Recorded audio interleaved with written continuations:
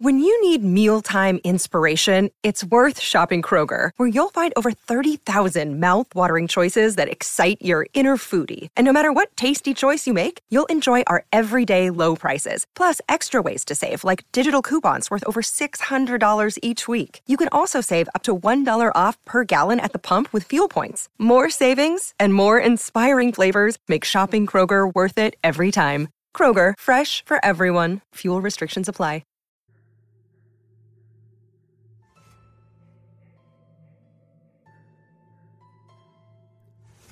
Once, 2 slits ran around the circumference of my abdomen. I stood alone in the bathroom behind locked doors as I carefully examined the slits.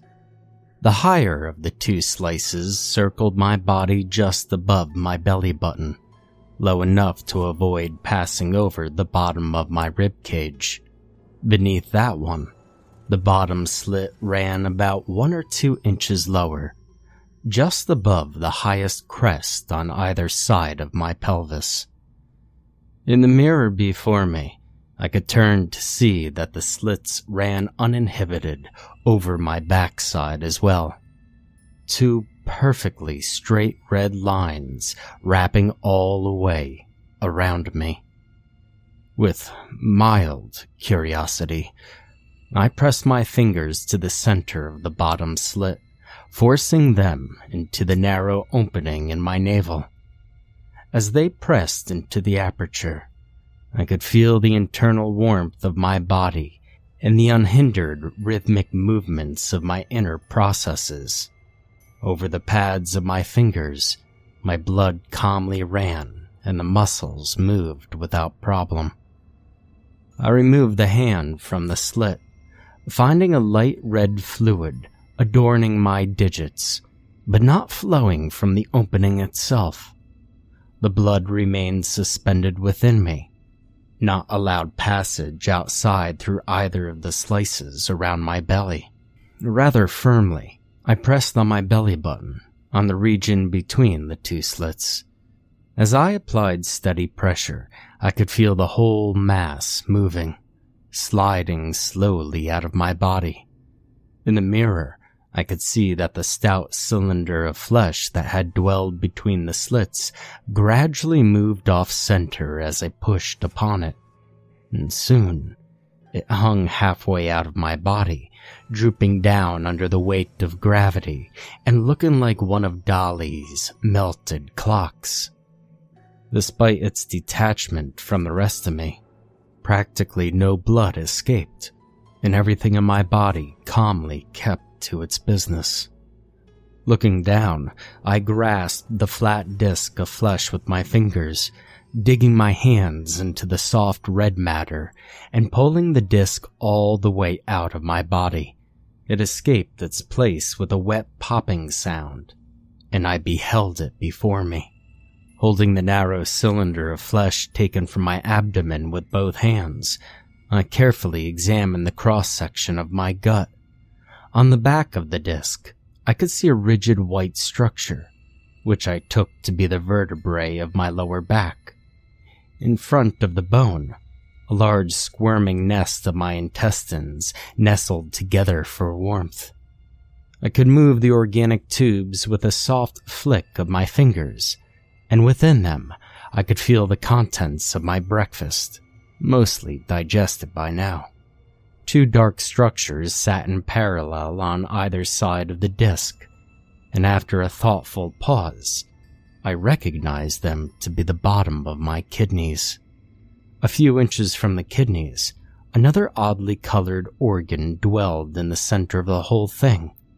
Unfortunately, I couldn't recognize it. Perhaps if I were a doctor, I could inform you in more detail of the living disc I held, but at the time, I mostly just marveled at the odd semi-rubbery texture of the utterly natural object and the way it seemed to pulsate with life, even though an island from my body. I quietly set the disc down on the bathroom sink to observe the perfect cavity I had left in my abdomen. In its place, I found nothing but air.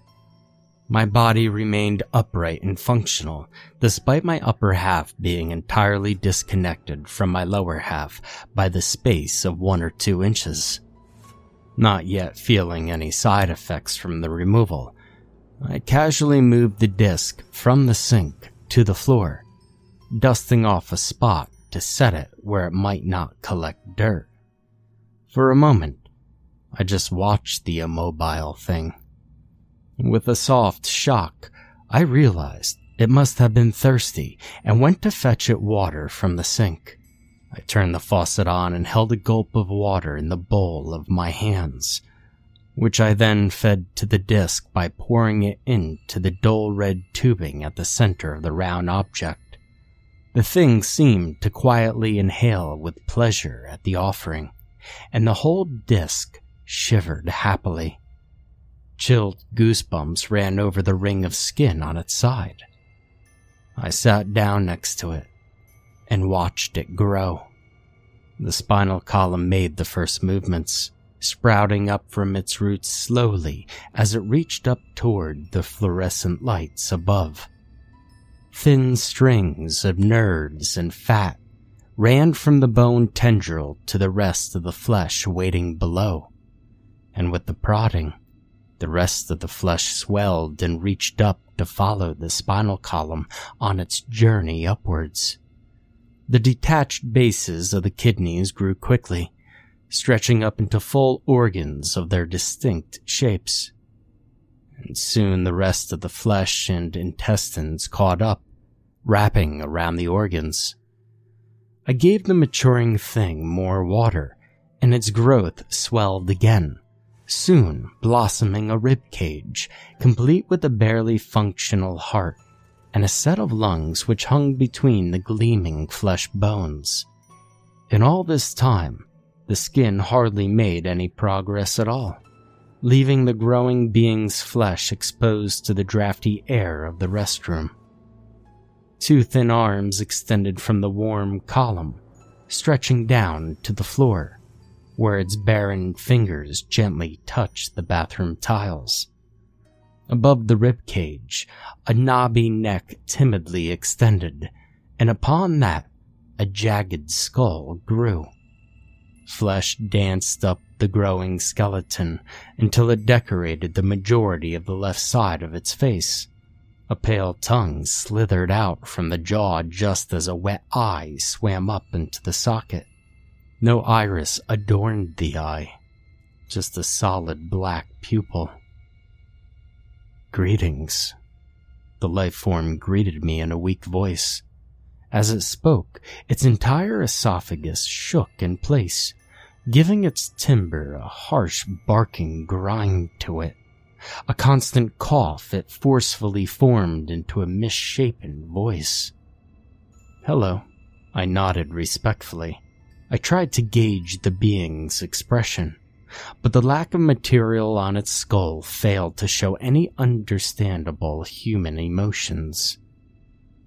"You ought to shut off the tap," the thing growled quietly, although seemingly without aggression.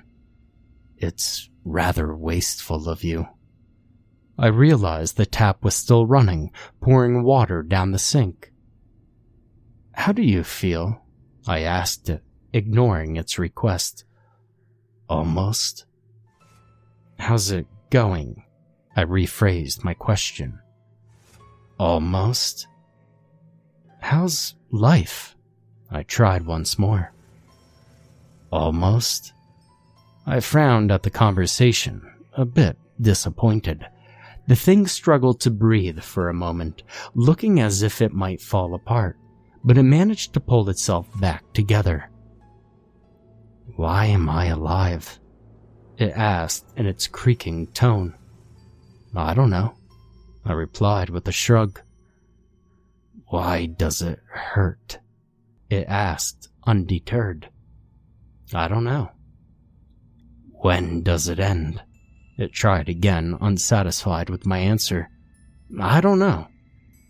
We didn't talk for a while then, both sitting quietly on the bathroom floor. The only sound came from the sink, with the tap still running idly. You need your gut back, don't you? The almost life said at last, sounding defeated. Well, I guess you can keep it a while longer if you would like, I answered politely. No, it was never mine to begin with. It shook its head, and you ought to shut off the tap. It's rather wasteful of you. I nodded. With that, it dug its fingers into the base of my spinal cord, and with a tug, uprooted itself from the disc of my flesh. It fell down over the tiled flooring, its skull clicking sharply against the hard ground as its newly formed tendons relaxed into inanimation.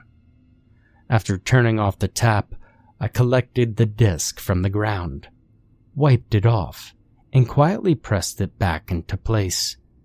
It slid perfectly into the space on my midriff, resting just where it was before. The severed flesh tied back into a solid sheet, and the intestines sewed themselves together into one functioning machine. At last, the skin on the outside embraced again, removing all signs of the 2 original slits. In the end, I was as whole as I began. On the center of the bathroom floor, the upper half of the deceased lay still in a pool of its borrowed blood, lost from my own stream. Its pupil stared off from its almost dead eye, perpetually fixed on the locked door of the small room.